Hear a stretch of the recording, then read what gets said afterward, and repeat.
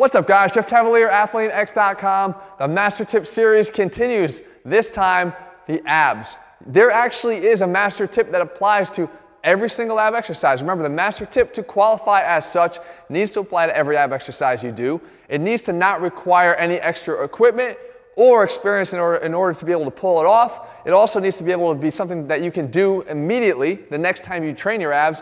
And finally, the damn thing has to work. I say that all the time. This one does work. I'm going to show you what the big problem is when it comes to ab training. When we do a side crunch, this is what it looks like. Now you tell me if you can see what I'm doing wrong. Okay, I'm crunching.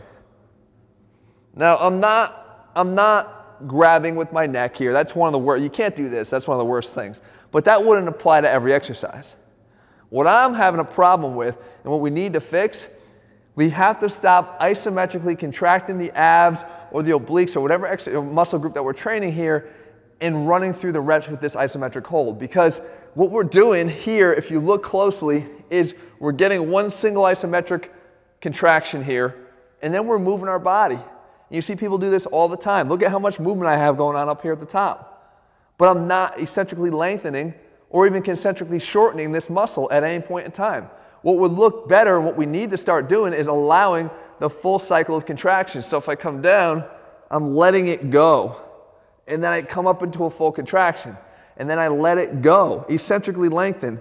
And then I come up into a full contraction. A lot of people that say that they don't feel the contraction so much in their abs, it's hard to feel it when you're isometrically locking yourself into this very tiny range of motion and not ever eccentrically lengthening, so that from that elongated position you could actually shorten. That's why you can't feel the contraction, because you're not really ever getting to a longer position to then shorten from. So it applies to a crunch on your back too. We look like this when we do our crunches. We're up here, we crunch, and we go up and down like that. And again, forget about what you're doing up here. Of course you don't want to be ripping on your head here like that and pulling on your neck.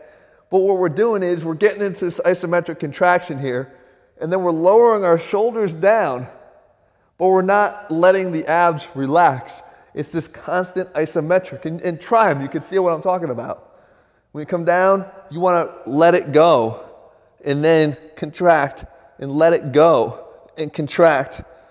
Okay? I'm not talking about hyperextension here. The floor is stopping me from that. I'm just talking about letting that contraction go so you can actually shorten and get a stronger contraction.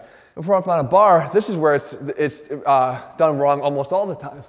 We're up here, people do a leg raise, they get into this position here, and then they just move their knees up and down off that one contraction of the abs.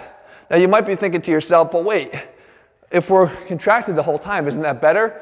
No. To get full development of a muscle group, you wouldn't just contract once isometrically and then move the joints around it. That would be the equivalent of taking your bicep here, get it to this position, and then move your arm up and down during a curl. You're not getting optimal development of the biceps by doing this. You're getting optimal development of the bicep by going to eccentric lengthening of the muscle and then shortening the muscle. The same thing happens here. We get up on the bar, we shorten. Remember guys, show your ass here, you gotta get your ass up. But when you come down, you let it lengthen inside the abs, okay? Shortening in here, lengthening the abs. Shortening, lengthening the abs, okay? It's not just holding on for dear life with one isometric and moving your legs up and down. Finally, even if I did a bench exercise here, like a seated knee tuck. Again, you see this all the time. Guys are in here, they come up and they press. Now I'm not talking about even a shortened range of motion, because you could look like you have full range of motion here, but if I'm just isometrically holding, remember we're stronger isometrically than we are concentrically, so we're really not challenging the abs as much as we can. That's not what we're looking for. We want to get an eccentric lengthening here of the abs and then in. Eccentrically lengthen, in. Lengthen, in. Lengthen, okay?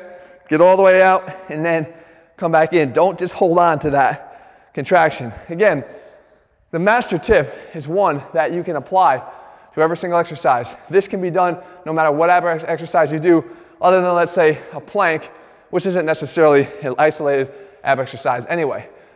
You need to have some movement in order to be able to have that done. A plank is an isometric in and of itself. So, guys, the master tip is designed to help you to get more out of the exercises that you do.